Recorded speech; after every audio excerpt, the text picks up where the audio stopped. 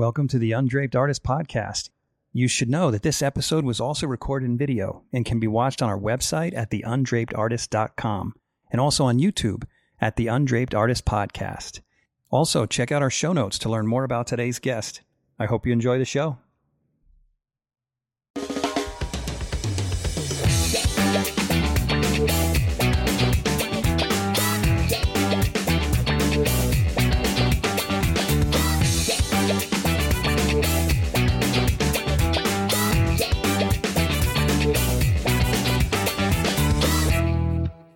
Kyle Ma, welcome to the Undraped Artist Podcast. Hey, thanks, Jeff. It's my pleasure being here. Yeah, it's great to have you. So we met, at Portrait Society maybe 2-3 years ago? Seems like it's been a little while. In Atlanta. Was it in Atlanta? Yeah. Yeah. And I was looking at your bio and you were born. I'm going to let you tell me a little bit about your childhood and how you got into art and everything. But I was just looking at your bio and saw that you were born in 2000. And that freaking makes me sick. I just want to tell you that right off the bat, that you're young enough to be, you're like young enough to be my kid, and you paint like you're older than me. So you kind of suck. I'm just going to tell you that right now. Yeah, I was hoping you would be nice, man. Nope. I'm just going right out there with the insults right from the start. No, it's mind blowing. In fact, my daughter was born in 2003. So I'm just like, freak, man, you're so young and your work is incredibly mature for your age. So I'm really anxious I know a lot of it is talent, right? And I know a lot of artists don't believe in talent. I think they're all crazy. I've taught for 22 years and some people have an innate gift, and I believe that's part of why you're so good so young. But I'd like to learn more about your background and how you got to this point. So let's start with that. Tell me a little bit about how you got into art and a little bit about your background. Yeah, sure. So I think I was around maybe 4 or 5 years old, and my parents, we just happened to have this book on the work of Monet and would flip through the pages, and I really found the work fascinating. And so I would get crayons and watercolors, whatever I could get my hands on at that point, and try and replicate what I was seeing from that book. So my parents kind of saw that I had an interest in it, so they started to take me to art museums whenever there's a chance and see various special exhibitions in Taiwan. And so we moved to the US. I want to ask you something about that. So at what age did you start going to museums?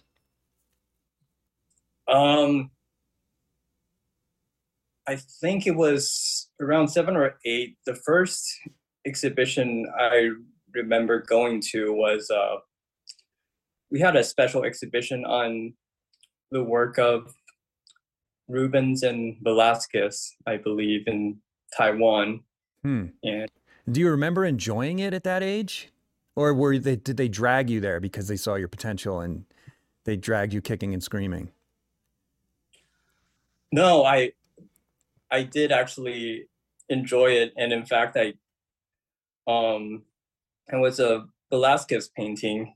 I can't remember which one anymore, but I actually came home and I tried to get my hands on an image of that painting and try to do a copy of that painting. Are you serious?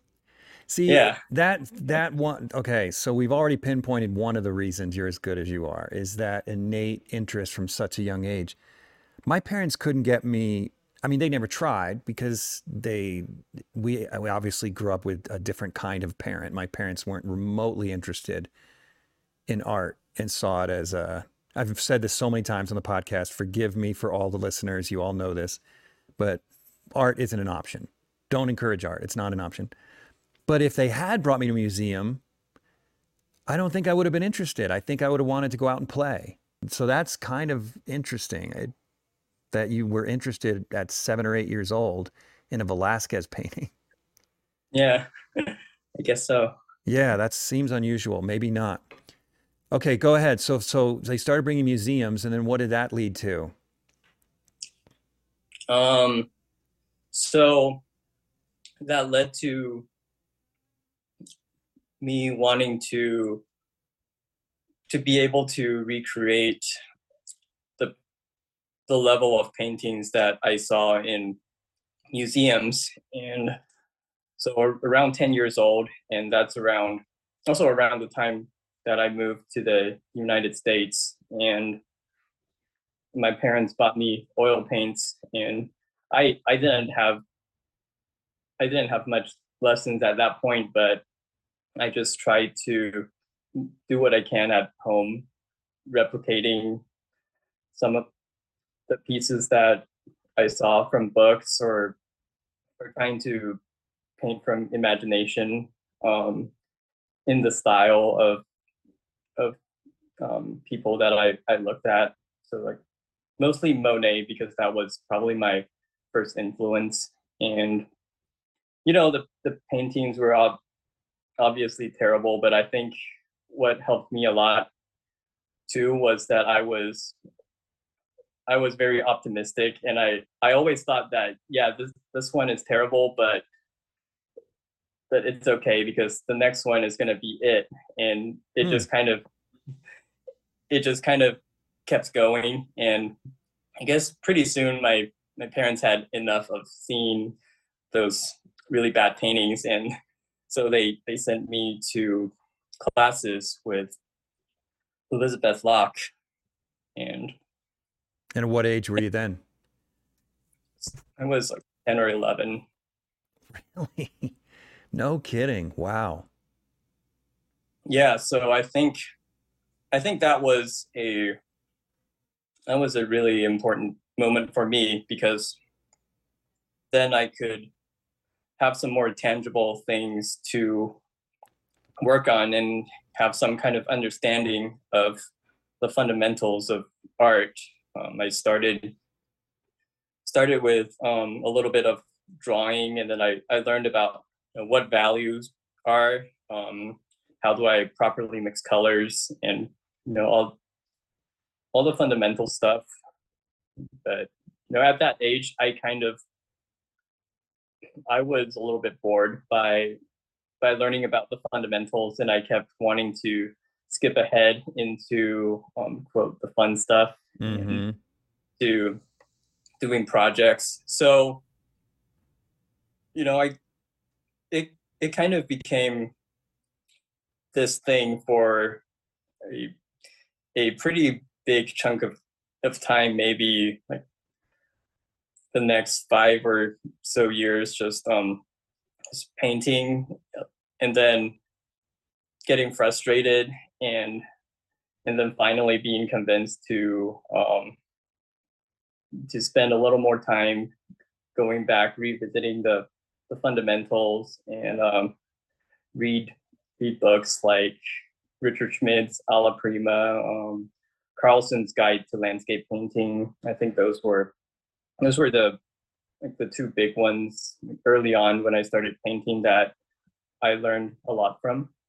What And was it? Can you pick out a few things that you learned from each of those books that stand out to you? I'm familiar with Alla Prima, but I haven't read Carlton's Guide to Landscape Painting, so I'm curious. Maybe I should pick that one up. yeah, to be honest, now I have to kind of work hard to think about what information came from where, because it's all kind of mashed together in my Oh, yeah, brain. that makes sense. Yeah. I can't. I well, Alla Prima, I think the main thing that right now, thinking back, that really stood out to me was how to observe things closely, Mm-hmm. and avoiding being too generic with ideas of what things should look like, and really observing the uniqueness of each aspect of your subject. Okay. And I think thinking back on Carlson, the one big takeaway, maybe there are multiple, but I just don't remember it being from the Carlson book, but was thinking about things in terms of planes.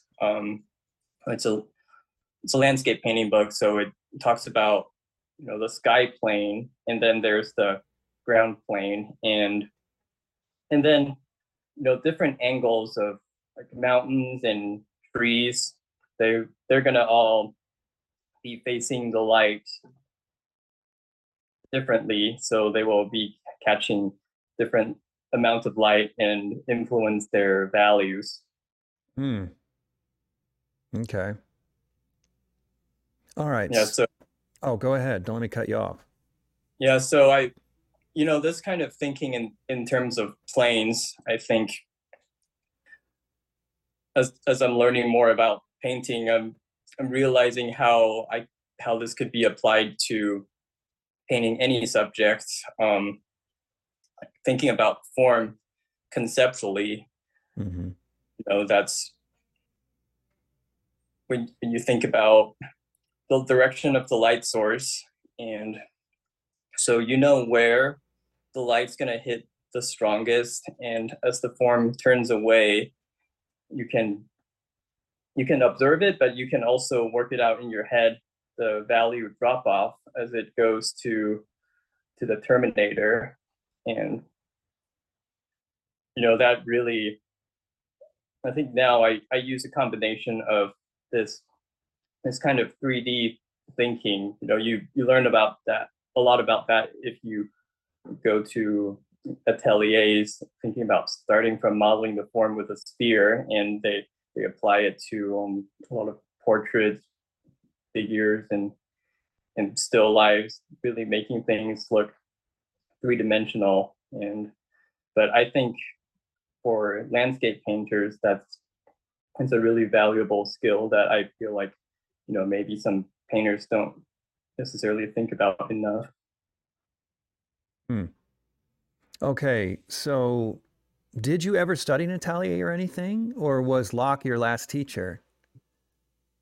So I didn't study at an atelier, but after Locke, I went the workshop route and studied with a bunch of different teachers, and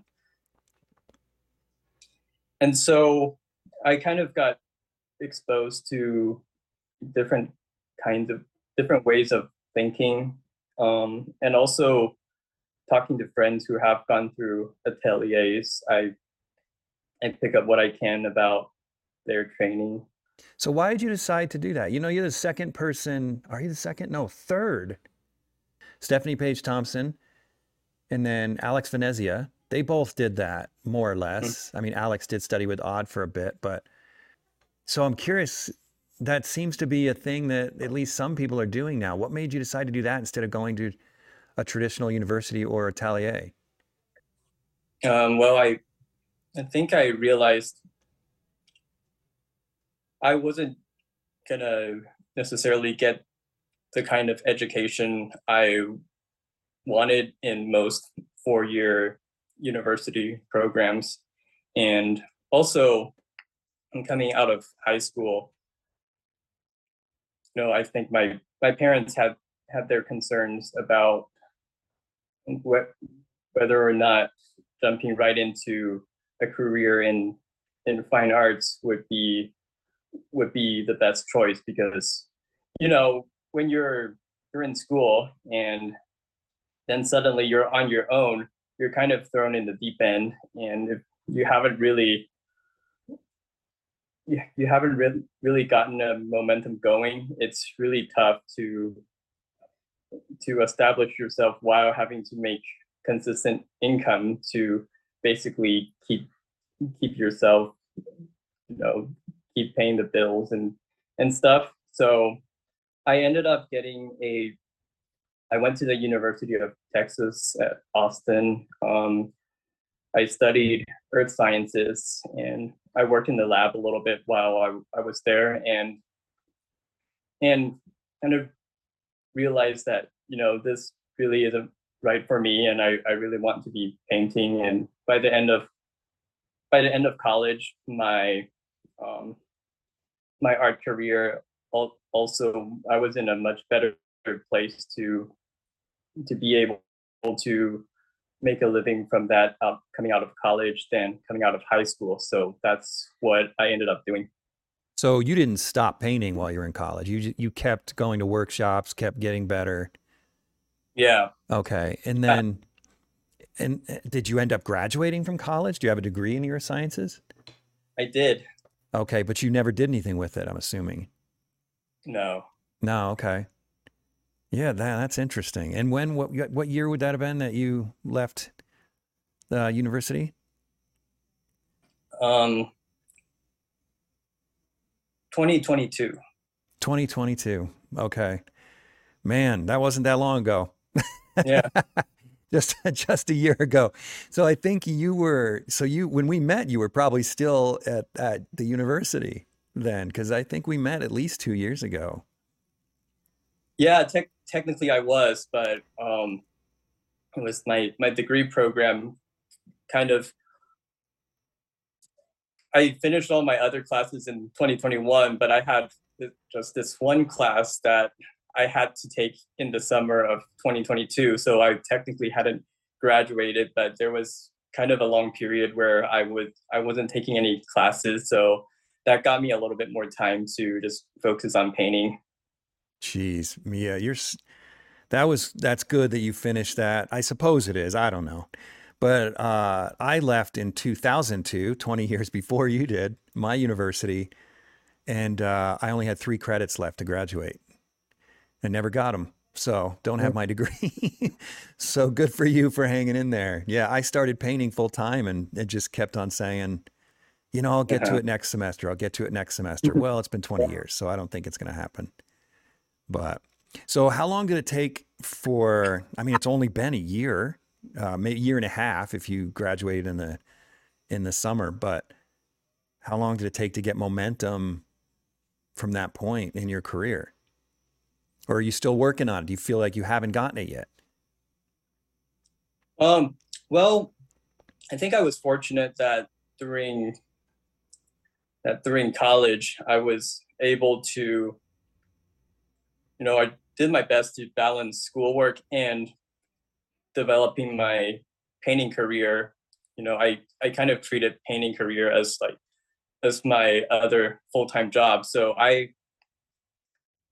towards year 3, year 4 of university, I was already having pretty good momentum with my art career, and it started to get to a point where it kind of didn't make sense to do another career, because I was getting asked to teach workshops or and go to events. Then I wouldn't be able to do that if I were to do something else. And also, I think the one thing was when you're young and you're in college, living in the dorm, and having their meal plan, you can really get a lot of your costs down from if you're just living on your own. And my Hmm. parents helped me with college tuition, and I'm very thankful for that. But the great thing was I was able to save a lot of the money throughout college, that I felt like, coming out of college, it like, even if I have a bad year in sales, I still had some savings that I could not run into trouble immediately. Yeah. Was that intentional? Were you thinking ahead? Since my parents are covering school a little bit and I'm selling paintings on the side, maybe if I put this money away, it'll be a little less scary when I graduate. Was that your intention? Oh, absolutely. I mean, Hmm. I kind of knew I didn't want to. I kind of always knew I wanted to do a career in art. So I was telling myself that, I'm in college, but these 4 years I gotta figure this thing out. Mm-hmm. Hmm. Yeah, we have in my family, we have a 1 year minimum savings plan. In other words, because I'm self-employed, as you are, Uh-huh. I feel like I need to have 1 year of liquid cash in the bank at all times, 1 year's worth that we could live on, in order to feel like I have complete painting freedom so that I don't have to be hungry and scared all the time and take jobs I don't want or paint paintings that I think will sell rather than paintings that move me. So I think we're like minded in that way. Yeah, absolutely. Yeah. So you're a fairly traditional painter, and I do see some influence. I don't think you're certainly not mimicking Richard Schmidt, but I can see some influence. Well, let me put it this way. One of the things that I like about your work goes beyond what you've already commented on, because you commented on a lot of the technical stuff, how to see form, how to understand light, how you mentioned that it's important to see things. I'm paraphrasing, see things as they are, and look carefully, those sorts of things. But in my opinion, and I'm sure you'd agree with this, what really makes a great painter isn't just understanding what they're seeing, it's going beyond what you see and Right. making beautiful marks and beautiful design. Because I've seen many, many paintings that technically look like the reference, whether that be a photo or the actual or Uh-huh. life in true life, and yet they're stale, right? Right. Your paintings are not that way. They're dynamic. The brushwork is gorgeous. It's like calligraphy with paint. And I'm curious how you kind of found your handwriting, so to speak, with the brush, or if it was just something you can't explain. Oh, well, thanks, man. That's really kind of you to say. I'm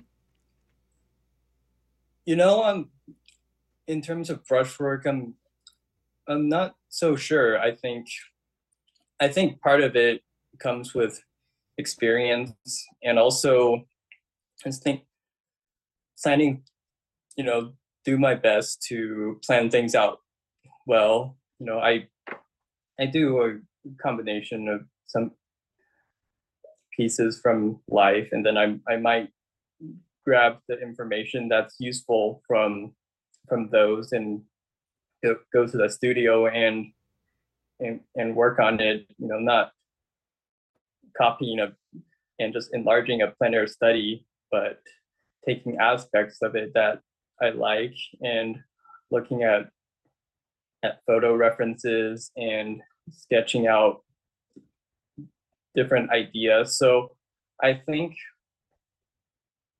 if you're able to plan things out well and have confidence in the way you approach the painting, and most importantly, I think it's your artistic intention. Like, what about your subject that you find is most beautiful? And you have to make all your decisions based off of that. So this is an ambitious goal, but my goal is always, if I can extract everything that makes my subject beautiful to me and leave out everything that doesn't do that, then I think the painting is going to be really special. And but I think nature has a way of humbling us. I think it's maybe a frustrating thing, but also a beautiful thing at the same time. Is that it seems that there are always things that I find in nature that are more beautiful than what I can achieve on my canvas. And no matter how hard I try. So, but that just that just leaves me with motivation to keep going and keep studying, keep learning. Hmm. You might be the first person I've heard say that nature is almost too beautiful to capture sometimes. I don't disagree Yeah. with you. I just don't know that I've ever heard it verbalized that way. This is kind of early, but I'm really anxious to look at your work here. So I'm going to pull up some of your work. And because we have already talked about your brush work. And this is what I'm talking about for those who are watching. It's just, you just mentioned this idea of simplifying or editing, maybe is a better word. You leave out the things that aren't interesting and you include the things that are. It's obvious that's what you're doing here, where this is so simplified Hmm. through here, and then this splash of contrast and color, and you might even say detail relative to this right here. Yeah, it's clear that's what you're doing. It's absolutely gorgeous. What I wonder is if you're just, if your perception of nature is truthful or optimistic. In other words, I can't imagine that this scene was actually prettier than you painted it. I can't imagine that. It is so, it is so pretty. It is so, and I know you don't mean every last scene is prettier than you painted it. I know you don't mean that, but just as a compliment to you, I can, in this particular case, I Thanks. can't imagine that. It's just absolutely gorgeous. But you talked about editing in response to my question about brushwork, and you mentioned planning, and I get that. As a painter, I understand that if you can go in with confidence because of good planning, then you have the freedom because of that confidence to be able to focus on making beautiful marks. If you're just struggling to create the image, then you're not going to be able to make beautiful marks. You're going to be lucky to get the thing to look like that thing, right? Is Yeah. that what you're getting at? Yeah. Yep. Absolutely. Yeah. Um, but you know what? I just had another thought. I don't know myself if this is true, but I've had quite a few people ask me if Chinese calligraphy has an influence on my brushwork, and you know, I and maybe it does, or maybe it doesn't. I don't know, but I think that's an interesting thought, and I did have to learn a little bit of that when I was in school and back in Taiwan. Hmm. That is interesting. I wouldn't have thought of that only because there are so many American and European and South American people who also have incredible brushwork. But that's an interesting thought. I've often said that Asian alphabet, I don't know, what do you call it? Alphabet? Asian writing? What do you call it? Anyway, I guess do you have an alphabet in Asian cultures? Not really. I we just have individual words, but we have parts of words that can kind of imply meaning, Right. and uh, and then there's a pinyin system where we use the English alphabet to sound out the words. Okay. Well, what I was going to say is that I've always thought it's so beautiful and I'm kind Yeah. of envious. There's two things I'm envious of with other cultures. The metric system. I don't know what the crap Americans are doing, why we're not Right. using metric and Asian, writing. It's just freak, man. It's so beautiful. It's like an art form in and of itself. That's an interesting observation from some of your fans though. Well, yeah, let's look at this one too. Would you prefer to work? Let's look at your website actually, so it's cleaner a little bit instead of backgrounds and stuff. Let's pull some of your work up from there.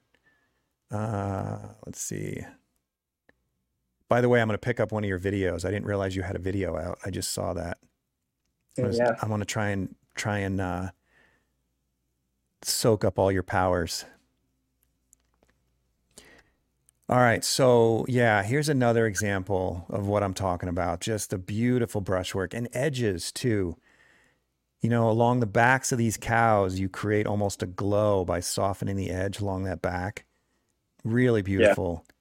And then the background, so simple, almost graphic. shapes and then really refined, beautiful gestural, almost calligraphy like shapes in the grass in the foreground. Yeah, I personally I feel like that takes a lot of years to acquire, which is why I said early in the conversation it's amazing to me that you're already there at well, you're born in 2000, so at almost 24. Hmm.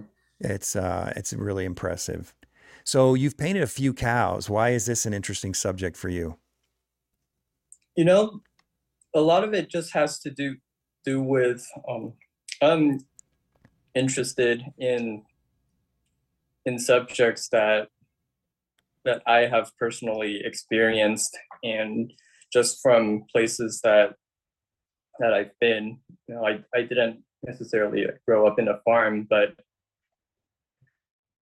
just I think from the other cow painting that we briefly looked at, and that was actually in Utah, kind of close to where you are, and I was it was from a reference photo I took a while ago. I was just flying flying back home from Salt Lake City, but we passed through this field of cows, and I just thought it was amazing with all the various elements, the the structures, the trees and grass. Like each of them have their own unique texture, and of course there's a gorgeous backlighting, and the way the cows catch the light. I think just experiencing that in person was really special, and Mm, so I think that's it's kind of for most of my subjects. They're based off my own personal experience. It's so much different from if someone else were to just give you give you a photo. Sometimes I get asked, like someone would send me a photo like, hey, can you paint this for me? And that's so different to me from even though I am using photo references, because there's no context, and I don't know anything about the place that I see someone else's photo from, and I I don't have any experiences attached to that, so it's a lot harder to really think about the idea of what's important to me to convey in that painting, which really guides almost all the decision making in a painting. Even if you can do a pretty good job of copying that photo, to me that's not an interesting work of art. hmm Let me just take a minute to plug my sponsor, Rosemary Brushes. These are not rosemary brushes. I'm a brush junkie. So when I go to an art supply store, I have to admit, on occasion, I will be tempted to buy a brush, even though it's not from rosemary. But it's rare. And here's the reason why it's rare, because this is what happens to other brands. This is basically a new brush. I bought it last summer. And this one right here, a good brand, supposedly, the hairs are literally coming right out. This brand, also a well-known brand, got this last year. Already the ferrule busted off. Now I could glue it on, but why should I have to glue it on? Brushes are expensive. This needs to be crimped better. So why do I love Rosemary brushes? Two reasons. One, because they're an amazing company and their brushes are freaking high quality. This brush from Rosemary is a good example. It's gorgeous. It's tight. It's well made, and it'll last forever if you take care of it. The other reason is because Rosemary is an amazing family-owned company. They provide amazing service. They're awesome people to work with, and you can't go wrong by buying their product. So for your next painting, head over to rosemaryandco.com and pick up some more brushes.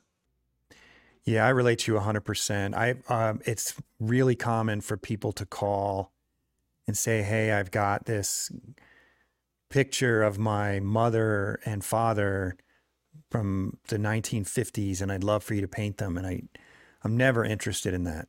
And I never do it. And I look at it like someone calling me and saying, and I'm not saying that there's something wrong with them requesting that. By all means, request it, just not to me. But but to me, that's kind of like someone saying, "Hey, can you write my journal entry from 1950 for me? Because I'm not really into it." Like, no, tell you what, I'll write my journal and you write your journal. That's kind of how I look at it. And it seems like that's what you're doing. You're living your life. You're coming to Salt Lake City and various places, having these experiences. And then instead of writing it down, you're painting pictures of it, of those experiences. Yeah. Yeah, I think that's exactly what you're saying. And that's the part of the great thing about being a painter, I think, is, Mm-hmm. all, getting to record all these experiences we get to have. And I always, look at my stacks of these plein air paintings. Some are good, some of them are really bad, but even the really bad ones, they have a memory attached to them.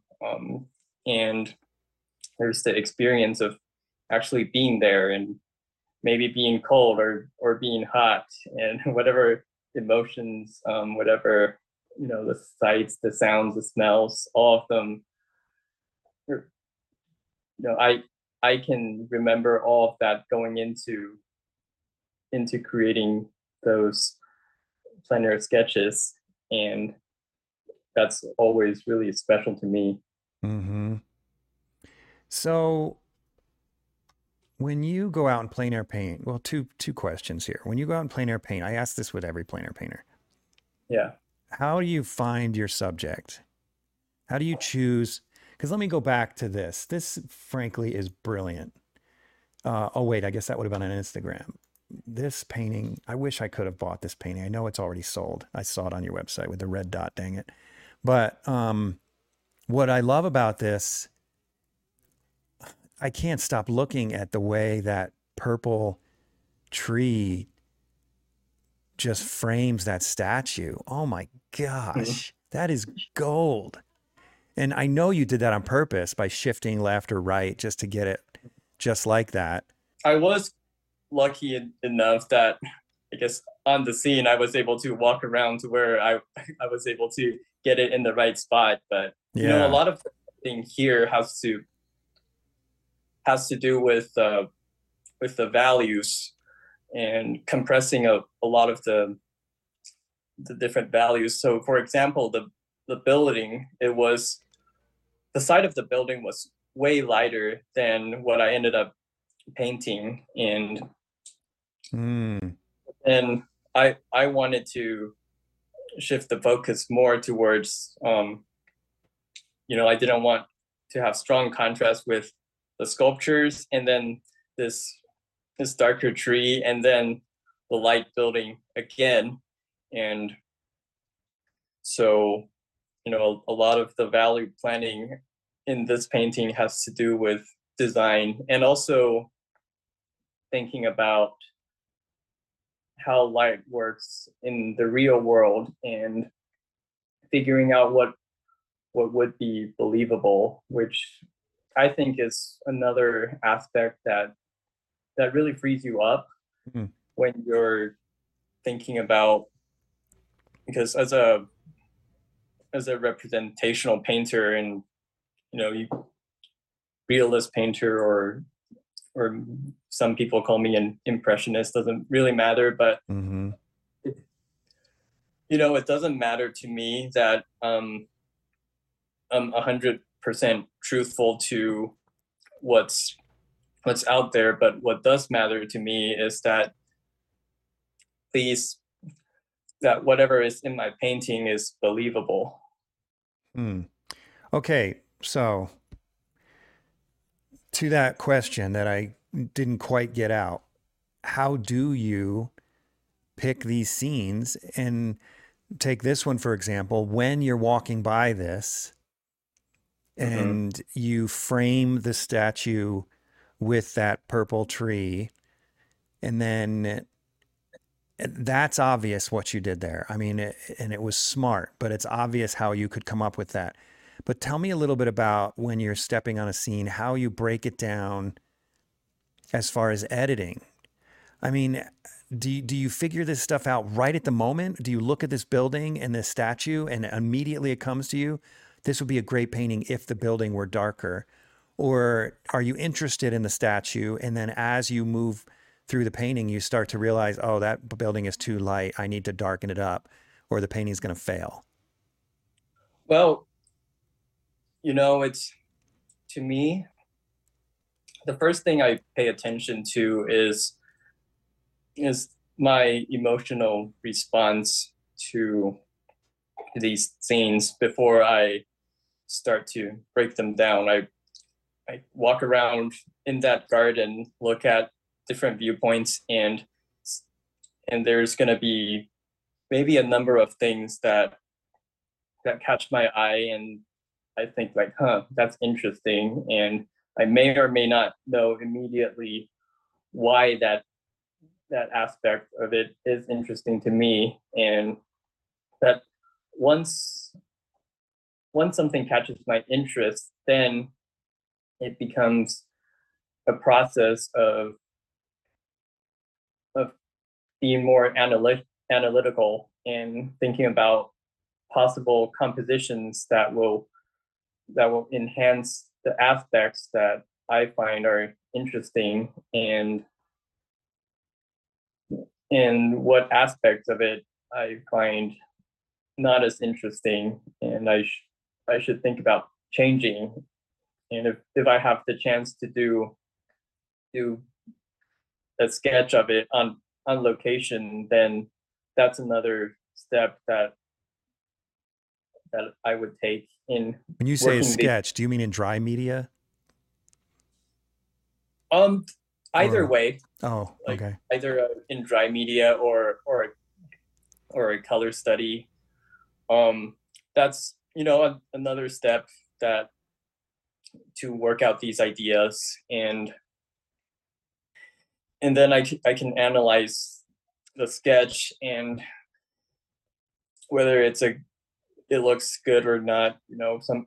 Sometimes a bad one can have good information too, but just find what parts of it I feel are successful, what parts of it I want to change, and it's kind of a continuous process for me. Then I might come home and just on loose pieces of paper, just draw out different scenarios, or I do more color studies until I I feel like it should work in the final painting.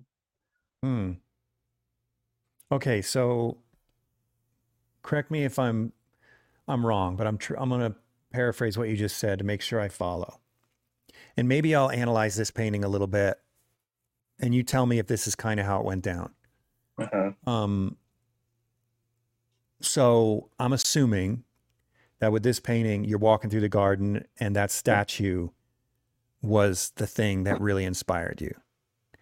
And then at that point, you started analyzing it and thinking, okay, how can I make a great painting with this statue, considering all the other elements that are in the painting? How can I make these elements all work together to make a beautiful painting with the statue as the focal point? Is that what you're telling me?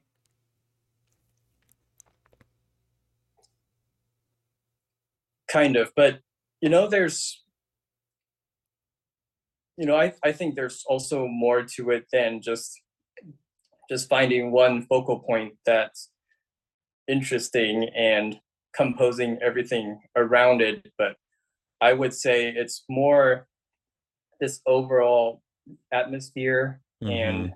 and color harmony, plus the really beautiful structure and the form of these statues that I really found was beautiful when I was walking through this garden, and lots of different vantage points I could have chosen from. I could have easily gone with another statue, another part of the building, and maybe another red tree, but just going through and thinking about what composition would work best, and eventually ended up on this idea. Okay, so again, I'm going to try and paraphrase here because I really want to understand this because for those who Uh-huh. listen to podcasts, they know that this landscape thing is a mission for me to become good at it. I've been in many situations where I could be standing in the middle of the woods or walking on a trail or walking through a beautiful city, and I'm just overwhelmed by the beauty, but I can't really pinpoint one particular thing Hmm. that carries all that beauty. It's just the overall atmosphere of everything around me. Everything is just, there's just something about it. Are you saying that it's more that you're attracted to? You're in a place and there's something about that place that's beautiful, and then you say, okay, now analytically, how can I break down this place? Because now I'm interested in this place. It's inspired me. How can I break down this place into interesting shapes and patterns and values so that it makes a good painting? Yeah, and I feel the same way for most of the time when put in front of a landscape. It's the overall feeling of the place that I find really interesting, and I want to say something about. And then it's the process of sometimes trial and error, and it's going through in my head, how do I design things and which aspects I might be drawn to a little bit more for for this particular painting. Because I think a common thing I see is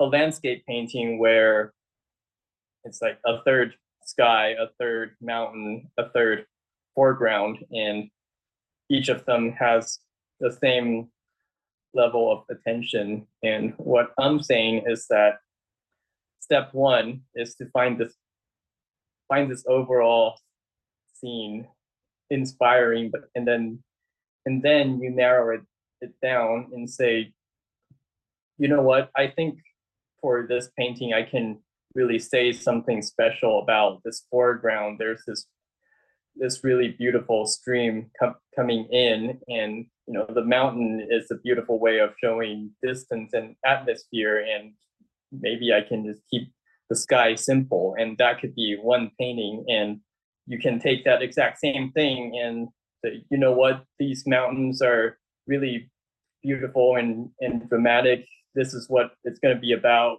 And the next painting would be the sky is so dramatic, and this is going to be focused on clouds, and other things would be the supporting elements. So these are, you, it's important to realize that there are always many different possibilities when you're in front of a landscape, and there's no right or wrong, but you do have to make decisions on what aspects of this painting is going to be most important to me.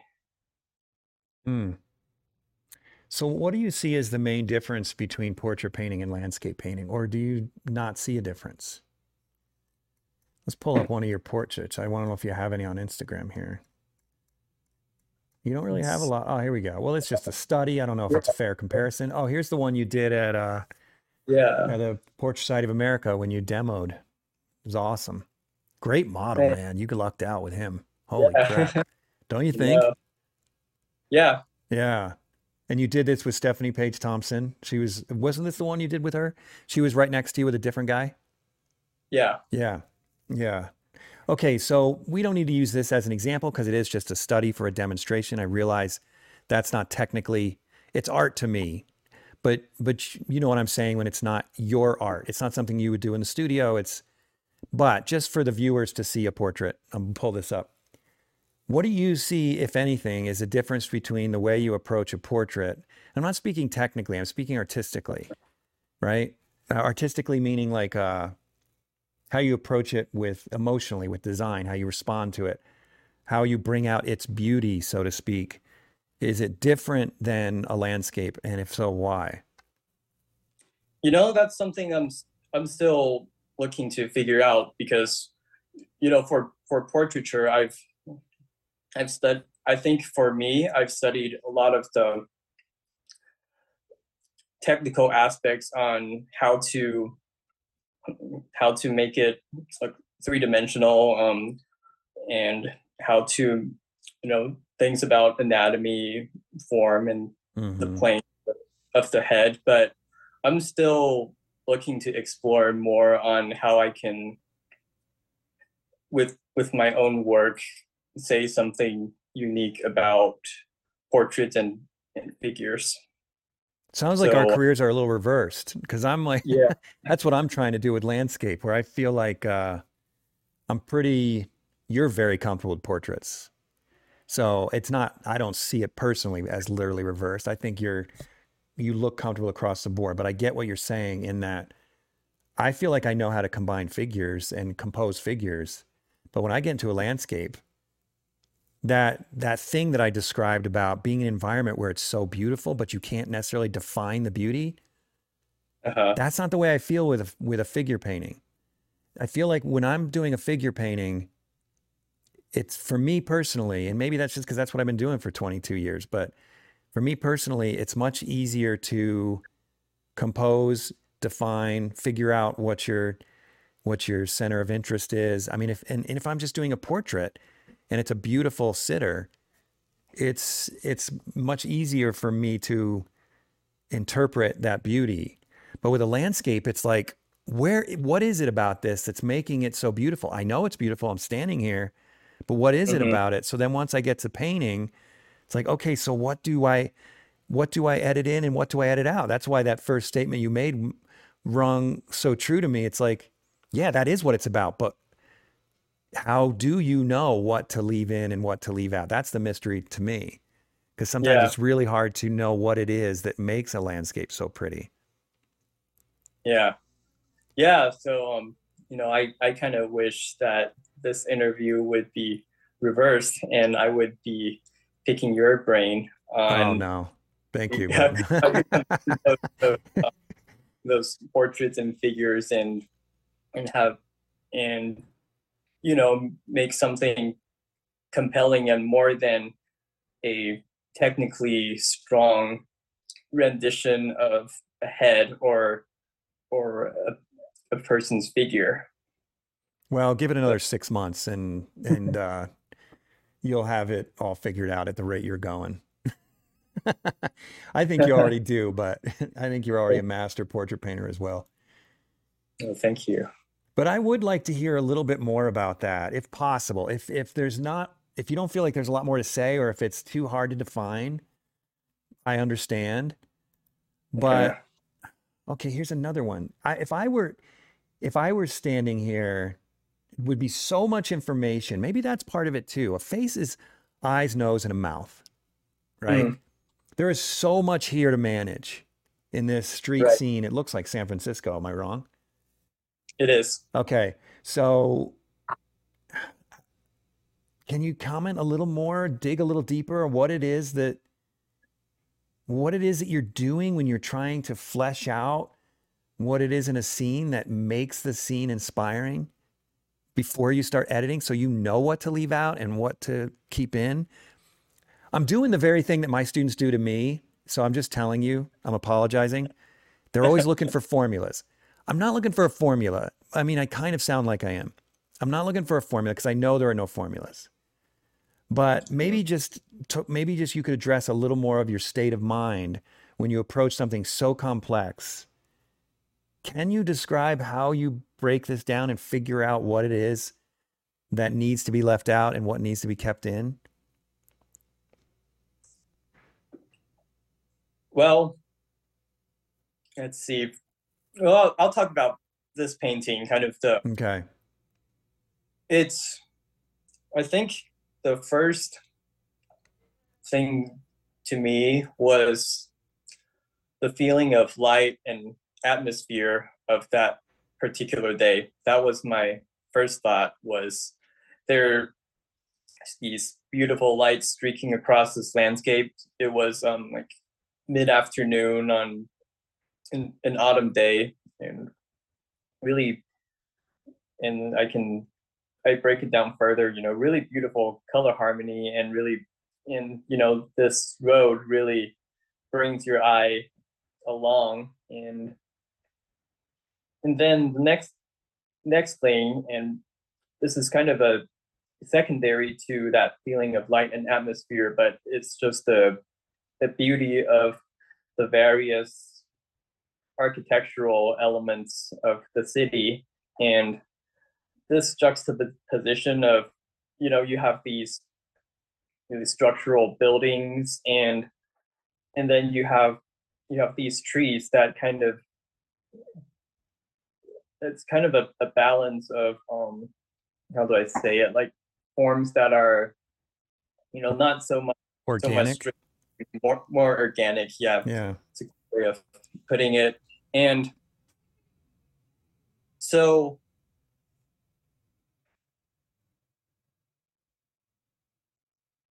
I've identified these are the things that are important to me in this scene. And now it's all about,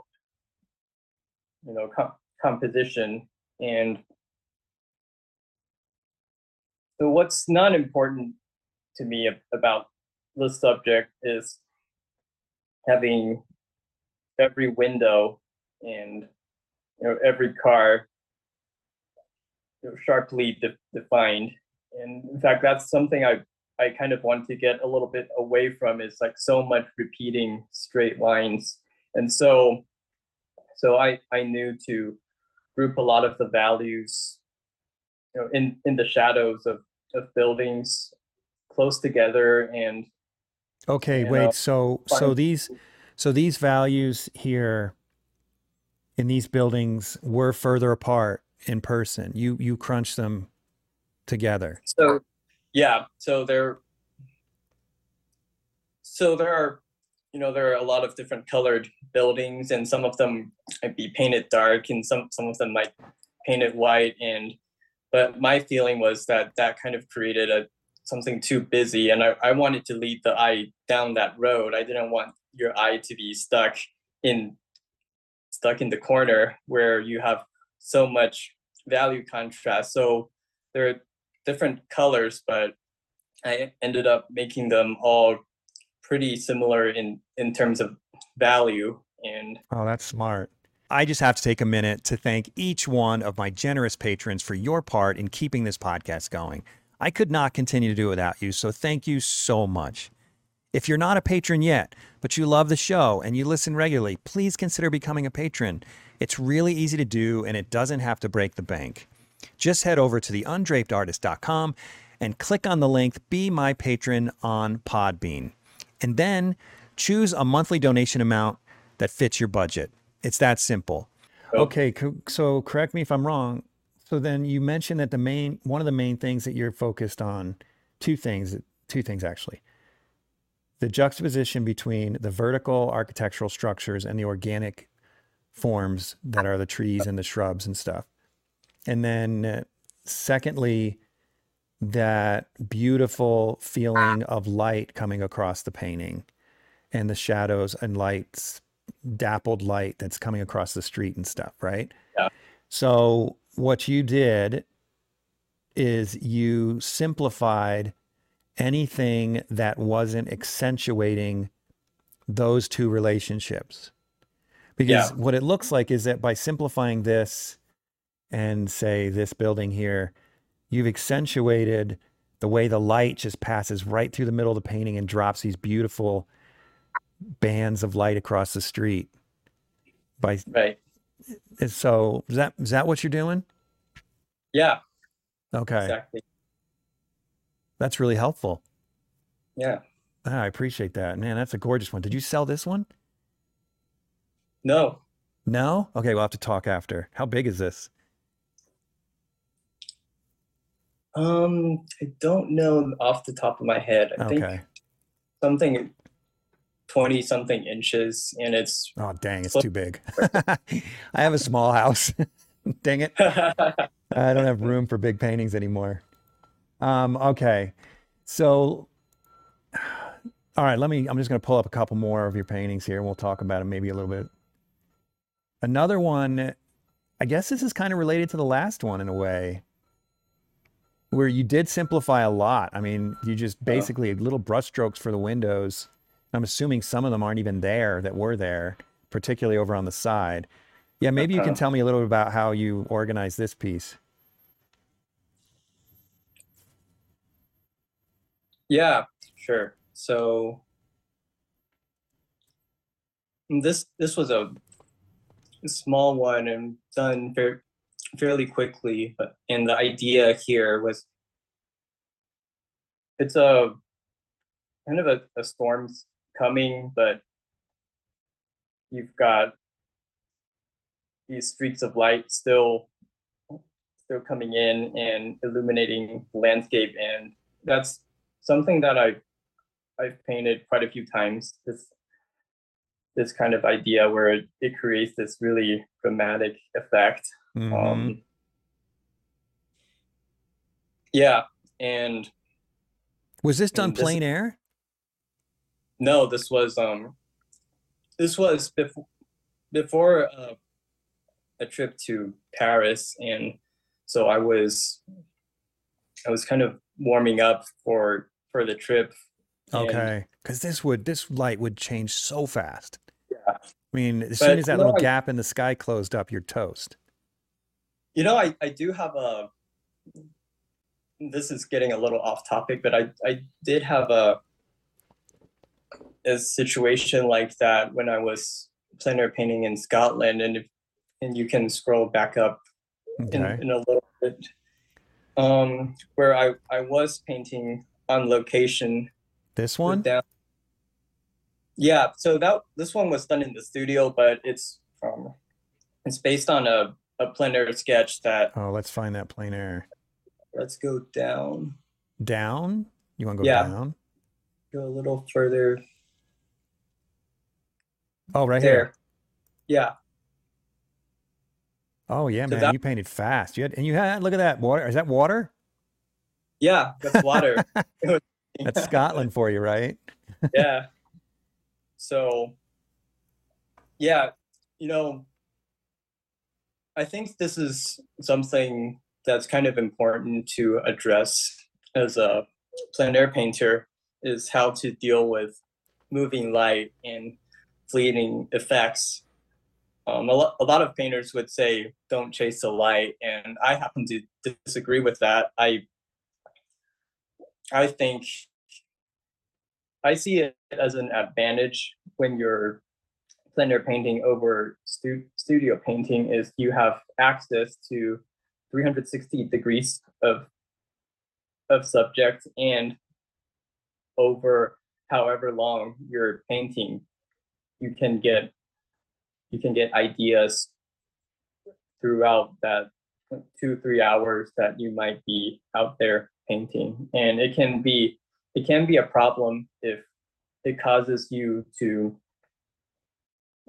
become too indecisive and lose the focus of your original intent. But how I see it is that nature is constantly presenting you with different possibilities over, like in every 5 minutes in this painting, the light would be a different pattern. And I don't think at any point it was the pattern that I ended up painting, but I liked the idea that that there are these spotlights kind of accentuating, you know, parts of this landscape, like the top of the waterfall, and then a little bit lower down to to balance the composition.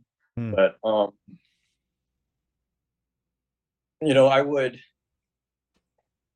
keep the rest of the values more compressed than what I was seeing when it's just an overcast day to create room to make that highlight stand out more. And I would wait for the highlight to get to the spots that I want and put that in quickly. And when it's not there, I would just work on a different section. Hmm. And now, if I had not done the sketch and I just had a photo to work from in the studio, this would have been a completely different story. I would either have to use a lot more imagination, or I would kind of be stuck with what one photo, the information that one photo gave me. So when you go back to the studio and you work from this study, did you get a photo of at least part? Because obviously you saw something that looks something like this in this one little section at one point, even though the rest of the painting might look different. Do you snap photos of particular moments and then combine them in the studio later? Or are you working just from this? Yeah, I had a camera with me while I was painting the whole time, and every few minutes I would snap a quick picture as I see Hmm. something interesting in the light effect. So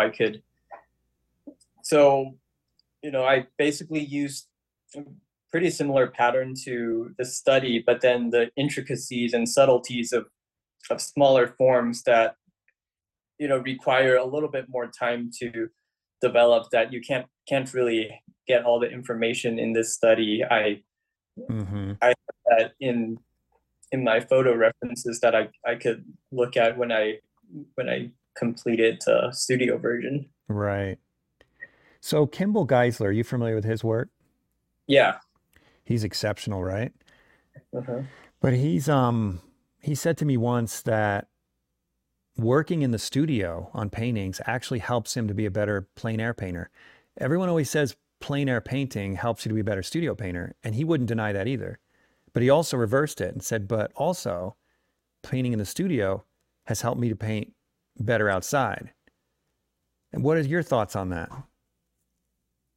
I would agree with him. And I think um and but what I think, not necessarily painting in the studio, but when you're out plein air painting, a lot of times you'll be painting very quickly. And but to me, what is beautiful about nature is the subtlety of it. And the and when I make a painting, similar to nature, in nature there's always more to explore.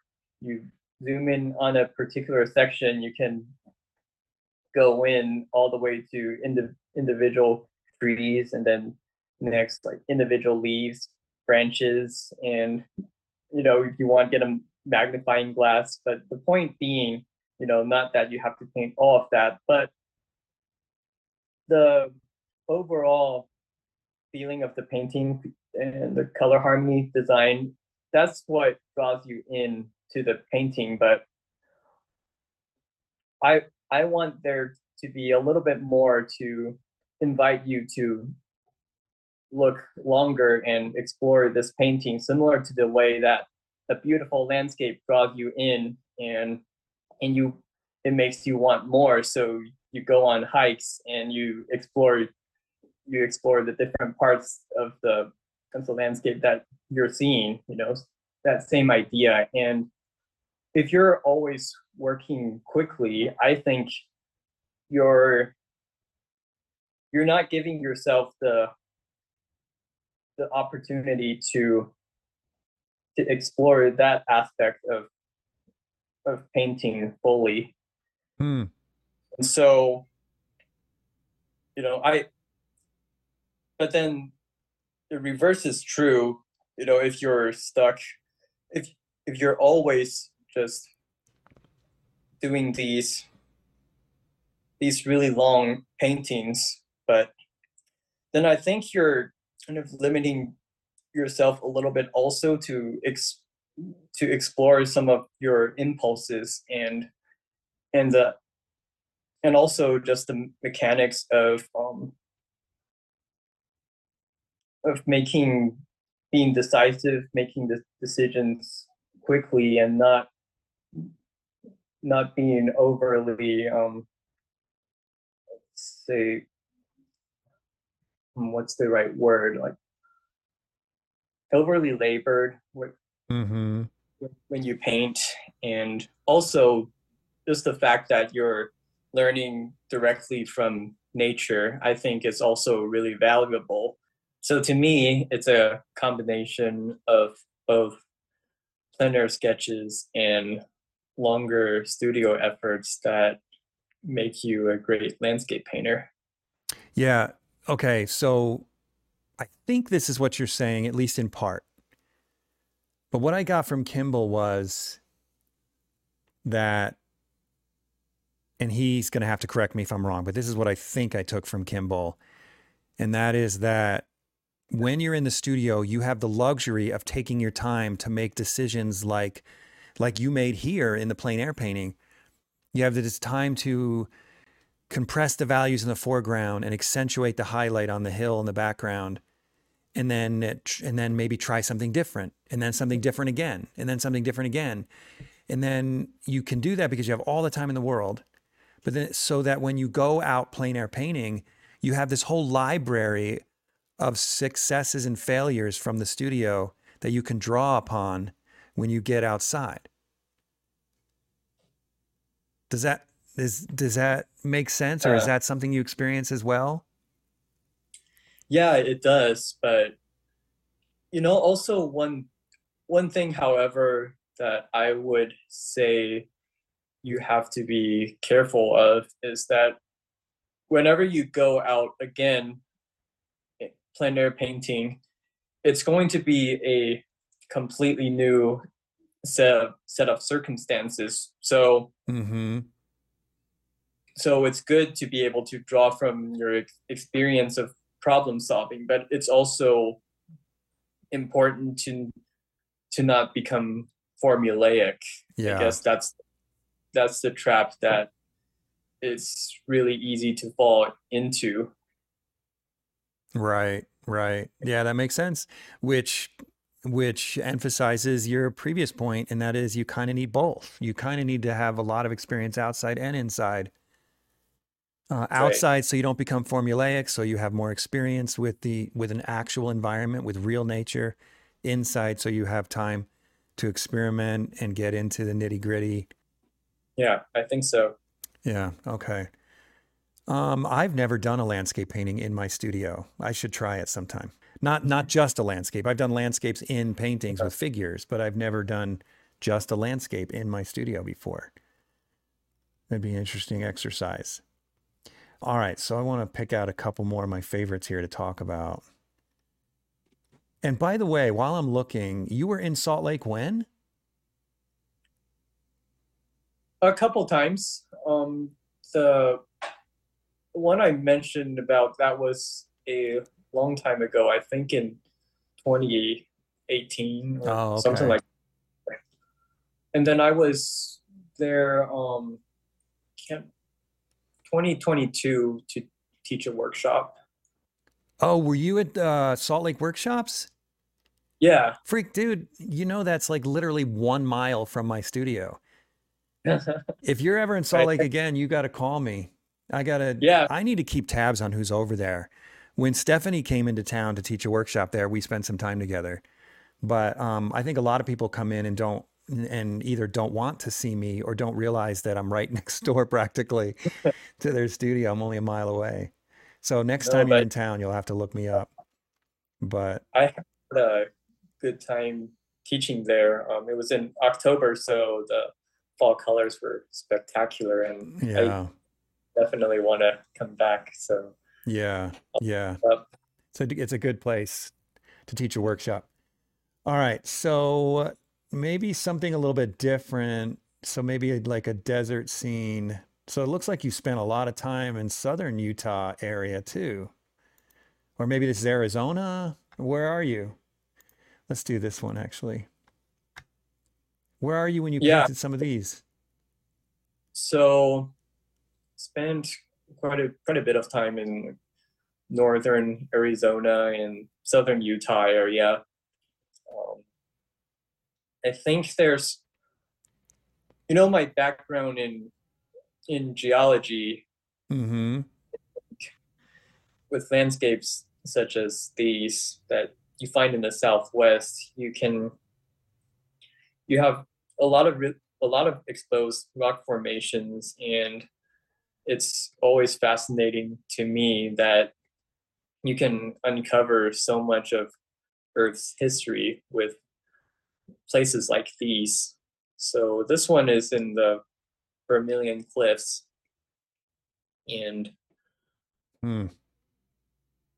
I was there a long time ago, probably 2015 or 2016, and I another one of those situations where I was working fast and the light was changing, and so this is a more recent painting, but I was revisiting the the ideas from back then. Mm-hmm. Oh, you got a bunch of them here. This all from the same trip? Or I'm just So moving these to. are I'm part of a group called Plein Air Painters of America, and we had a gathering. Let's see, this is I think 2022 Mm-hmm. November, and we had a gathering at Capitol Reef National Park. So yeah, this was a plein air painting I did from that trip, and you know that was my first time going on a trip with this group. A lot of really phenomenal painters and very beautiful and inspiring landscape, especially with the combination of these rocks and yellow trees. It was just a very inspiring trip. Yeah.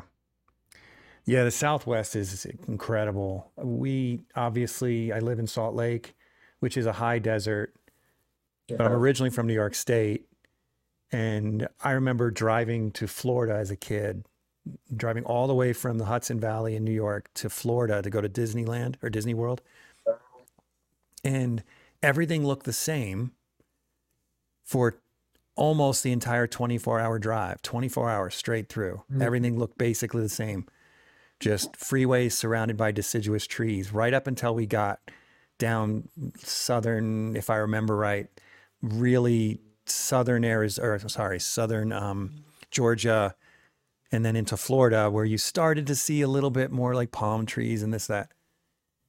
And so, what always amazes me about Utah is you could drive 2 hours from Salt Lake south and go through like 4 or 5 different types of geography, and it's incredible the diversity here in the Southwest. It's a great place to landscape paint for anyone who hasn't been out this way.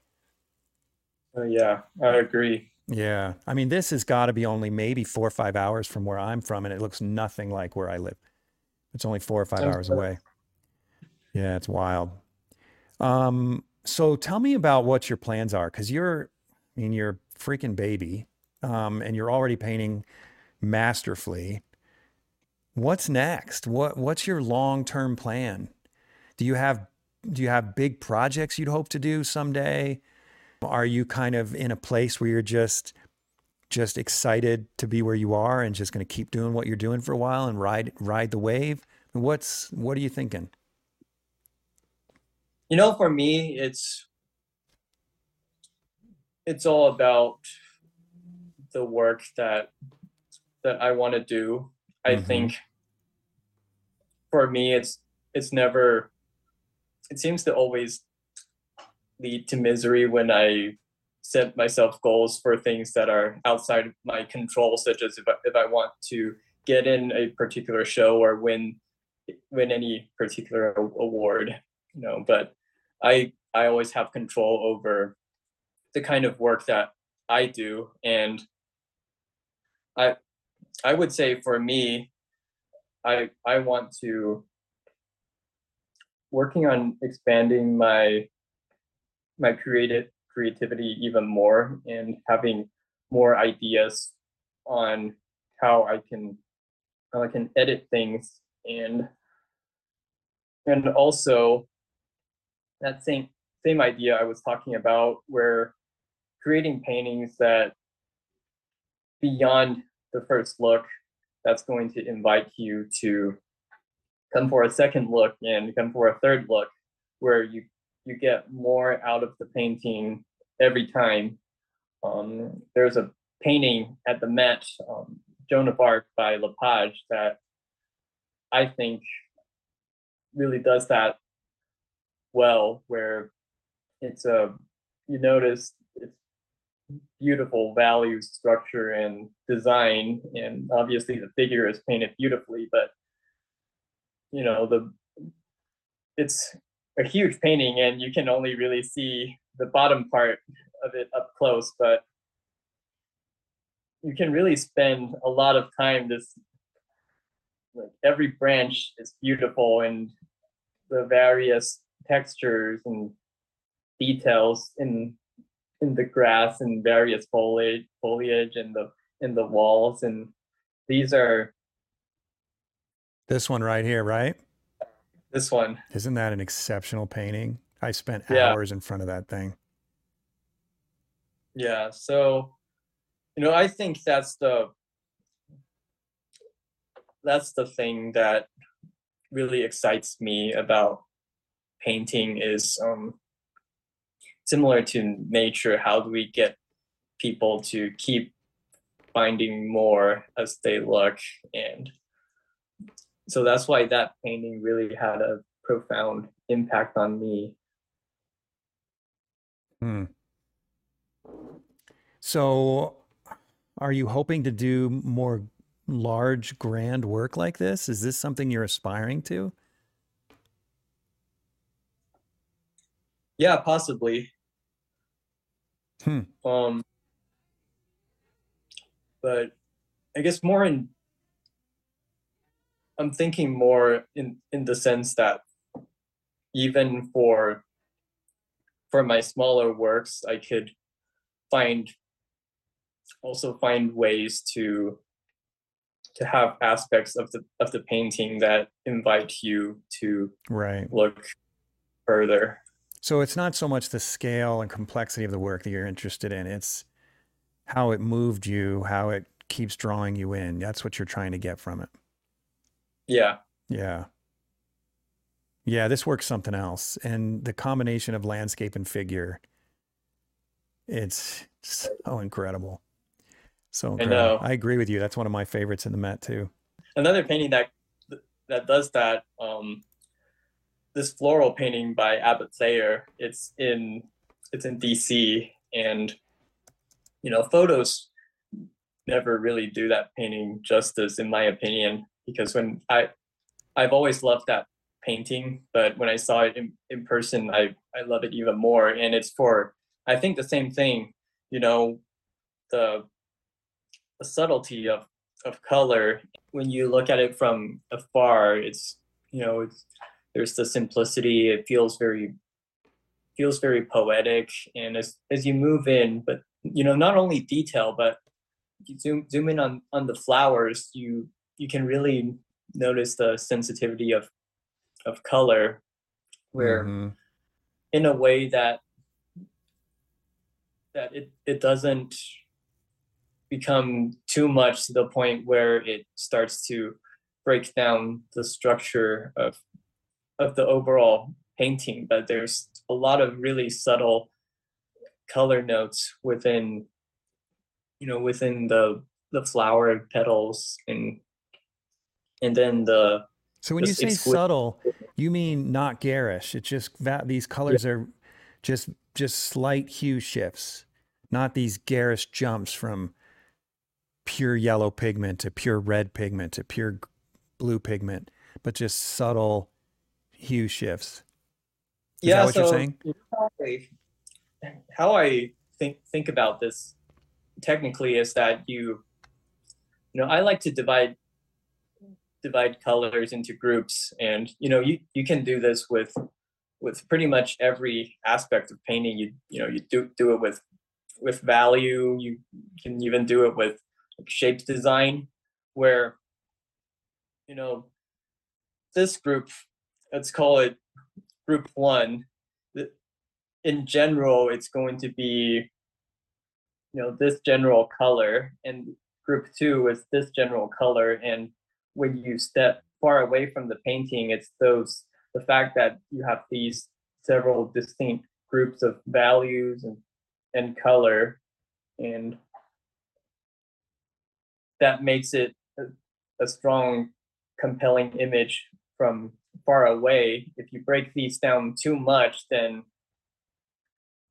let's say your darks, you put in too much reflected light into it, and then the light where you turn the form, you get your halftones too dark, then the image becomes weakened. But then within each group you have these subgroups that you can keep breaking them down into, but the subgroups from group one and the subgroups from group two, they never get confused with each other. And I think that's having that is what makes, it's one of the aspects that can make a painting where you add a little bit more for the second look and the third look to notice the subtleties.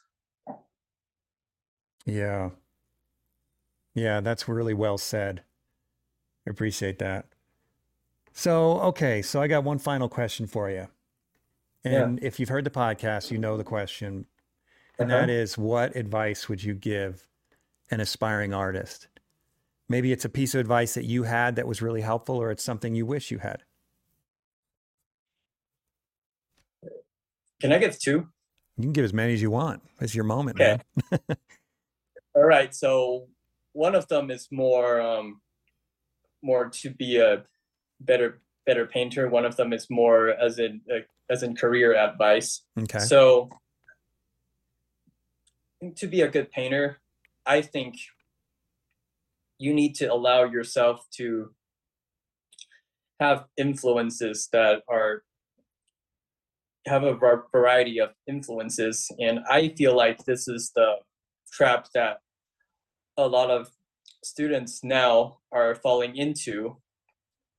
They study at a school or an atelier, and their teachers tell them this thing, and they look at paintings that are all done by his or her teacher, and or their influences. And so they have this really narrow mind of what makes good painting. And I think down the road, eventually you're going to have to break free from that.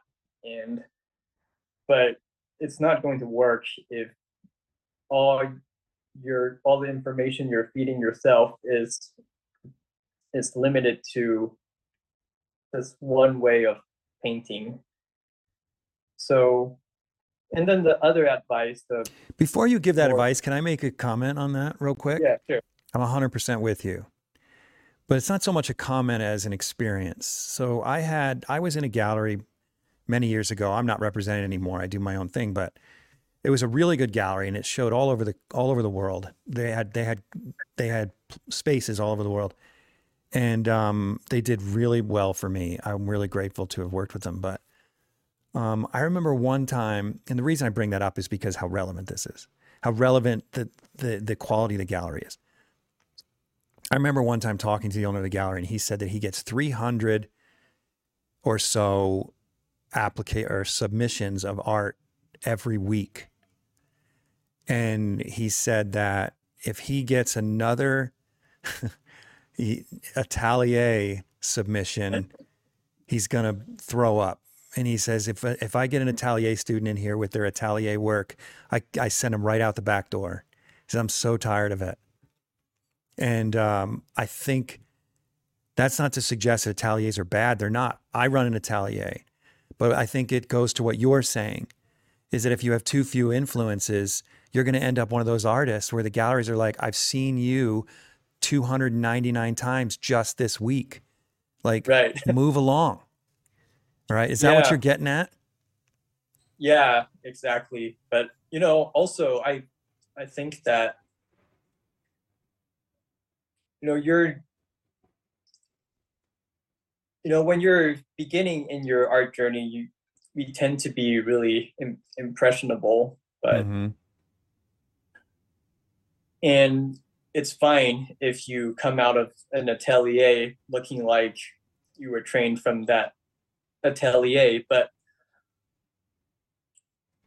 for I would say a lot of us, it's not necessarily just academic artwork that's the reason that we were drawn into art. It's probably art that goes beyond just technique and really speaks to the human experience that makes you excited to pursue this path. But if you forget about that part and only focus on technique, and that's all your painting is saying, is showing you how well I can model form, and or how well I know anatomy, stuff like that, then I think that's that's a shame if that's all you end up getting at, if you can go so much further with it.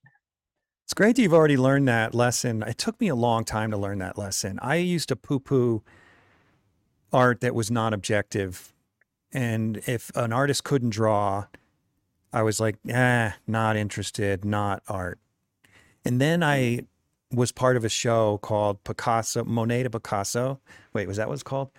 Anyway, it doesn't matter. But it had original Van Goghs in it. I'd Uh-huh. never seen original Van Goghs, and a whole bunch of them. Like, I don't know, maybe 15 or 20 of them. And Yeah. I used to not like Van Gogh at all. I'd only seen it in books, and I was like, he can't draw. And then I saw them in person, and I had a similar experience to when I'm standing in front of a landscape that I can't Hmm. understand why it's so beautiful with these paintings. There was nothing academic about it. I couldn't figure out why it was so beautiful, but I looked at it and was just like enamored with its beauty. And I was completely humbled to realize that there's so much more to art than just learning how to draw well. It was a Yeah. huge awakening for me. I mean, I still appreciate good drawing. Don't get me wrong. Uh-huh. I still think a great artist should pursue, or someone aspiring to be a great artist should pursue all the skills of art making. But I learned that, yeah, you're right. I mean, there's a lot more to painting than just making a thing look like a thing. Yeah. I really like one thing that I hear you say a lot on this podcast, where you're talking about, the technical aspects is in service of your artistic idea. That's, Mm-hmm. I think that kind of sums it up pretty well, Yeah. where Yeah. I you are definitely feel trying strongly to about use that. this technique to express what's meaningful to you, and not the technique being an end of itself. Right. Right. Okay. So what's your career advice? So my career advice is find people who are excited to work with you, not just places where you can get prestige. Hmm. I think, I like galleries, for example. I would much rather be in a gallery where it maybe not as much of a prestigious gallery, but if they are very invested in promoting my work, sharing it with other people, that is going to take you so much further than if you were to get in a gallery with all these big names. And sure, it may be good on your resume to include that gallery on your resume, but it's not going to do you any good if Mm-mm. they put your work in the storage area, or they just don't. put in effort to market your work, because if they sell one of your paintings, they get like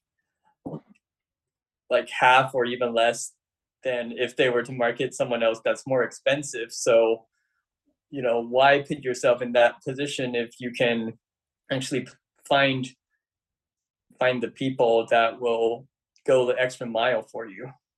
Dude, I hope I don't come off condescending at all. But you're constantly impressing me with your age and wisdom, where your limited age and extensive wisdom, because that's another thing that I learned along the way. And I don't know how long it took me to figure out, but you are spot on. And I tell my students, it's like, you should find a gallery that is head over heels into you, not a gallery that you're head over heels into them. Right. Most of us look for the ones where we're like, oh, it's the greatest. Oh my gosh, I just would kill to be part of that gallery. No, it's got to be the gallery where they say, oh, I would just kill to have Kyle Ma in my gallery. I mean, to a point. Obviously, any low end gallery is going to want Kyle Ma, and high end, but one that can sell your work, but just obsessed with you so that they work hard, like you said. That's really good advice. I owe a lot of my success in my career to that, to having a few galleries that were that felt lucky to have me, whether they should have or shouldn't have, and they pushed my work really, really hard. And I was fortunate to have that, because I don't know that I did it on purpose. It just, I got lucky. But you're thinking about this stuff already, so that's exceptional advice. Yeah, I appreciate that. So, hey man, it's awesome to have you on the podcast. I got to tell you, do me a favor. You seem like a really humble guy for the amount of talent you have. Stay that way. Stay humble, because you'll continue to grow and just be better and better all the time. And it's just a breath of fresh air to meet someone with your talent and your humility. So I'm honored to have you on the show. Thanks for coming on. I really appreciate it. Thanks for tuning in to the Undraped Artist Podcast. If you enjoyed it, subscribe. And if you could, leave a comment or review. That really helps the channel. Please share the show with your friends, and if you're feeling generous, consider a monthly donation at theundrapedartist.com. Thanks again for watching. We'll see you next week.